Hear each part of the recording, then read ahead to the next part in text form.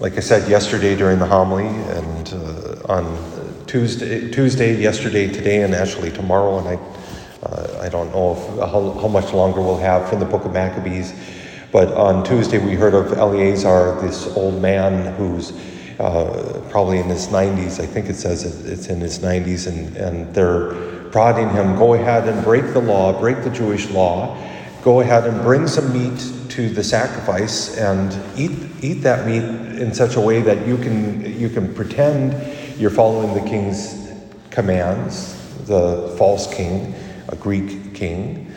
You go ahead and do it. And Eleazar responds, at my old age, that I'm going to give scandal to the youth for a brief moment of life.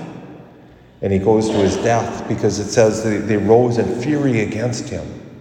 And yesterday with the story of this, well, we only heard about the one son, but all 7 sons of this poor woman go to their death. And there's a fury that raises against them for holding fast to their law. And today we have Mattathias, who is sick of it. And so he starts a war. And we might look at that and we say, well, how horrible. Our modern sensibilities, war is always to be avoided. Death is always to be avoided. Yes, we should not go around killing people. I'm not saying we should. But there's some times where the right decision is to raise a fuss.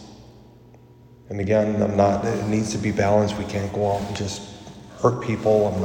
I'm not condoning violence in any way, shape, or form, but sometimes civil disobedience is absolutely the right decision. Now, maybe Mattathias took it a little too far by killing these 2 people, but he certainly was zealous. And we might look at that and say, well, he's certainly not extending that peace. The king just wanted peace. He wanted everyone to have the one religion, one set of customs, one set of language, maybe one set of dress. That when the men went to the gymnasium, I shared this yesterday, and thank God none of the kids picked up on it, but when they went to the gymnasium, they would, in Greek custom, they would go naked and they would cover up the marks of their circumcision, and that was all fine because we all look the same. We all act the same. We all believe this, well, not really, but we act like we believe the same thing. And so we'll give our pinch of incense, and we'll eat that bit of pork, and we'll do whatever it takes to extend our life in this world, except for those that know that God's law takes precedent. And the world looks at them and says, you're the ones causing the discord. You're the ones causing the war. You're the ones causing all this violence. If you want an example of that, I'm not saying he's guilty or not guilty or whatever, but look at the Kyle Rittenhouse case. A young man who, by all rights, had the right to be where he was. It was extended family's property. They came with violence, seeking to do violence against the property and against him. And he defended himself, and now he's on trial. It's horrible. He shouldn't have been there. But the rioters shouldn't have been there either. But they're looking at him as the one who caused the problem. Well, maybe the rioters had something to do with that too. If you remember, they were called the mostly peaceful protest. And Jesus today tells us, if you knew what made for peace,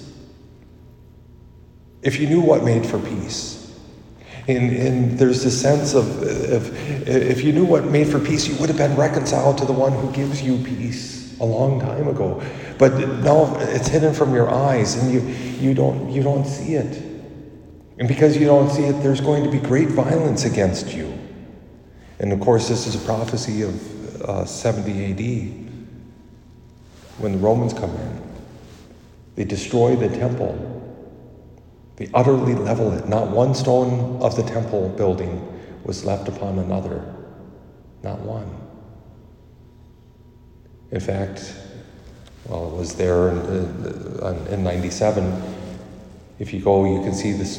There are stones upon stones, but they're tumbled down to the ground some 30, 40, 50 feet from where the altar, or the temple platform on which they were built. Destroyed.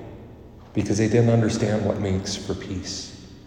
Peace is not in one religion, a new world religion or whatever. Peace is not found in just acquiescing to the government. Peace is found in God, in following God. And I hate to say it, but I think the time is coming for us to remember, where we're going to need to remember that, where peace comes from God alone, not from our government. And what are we willing to do, to give up, in order to have what this world promises as peace that will never last?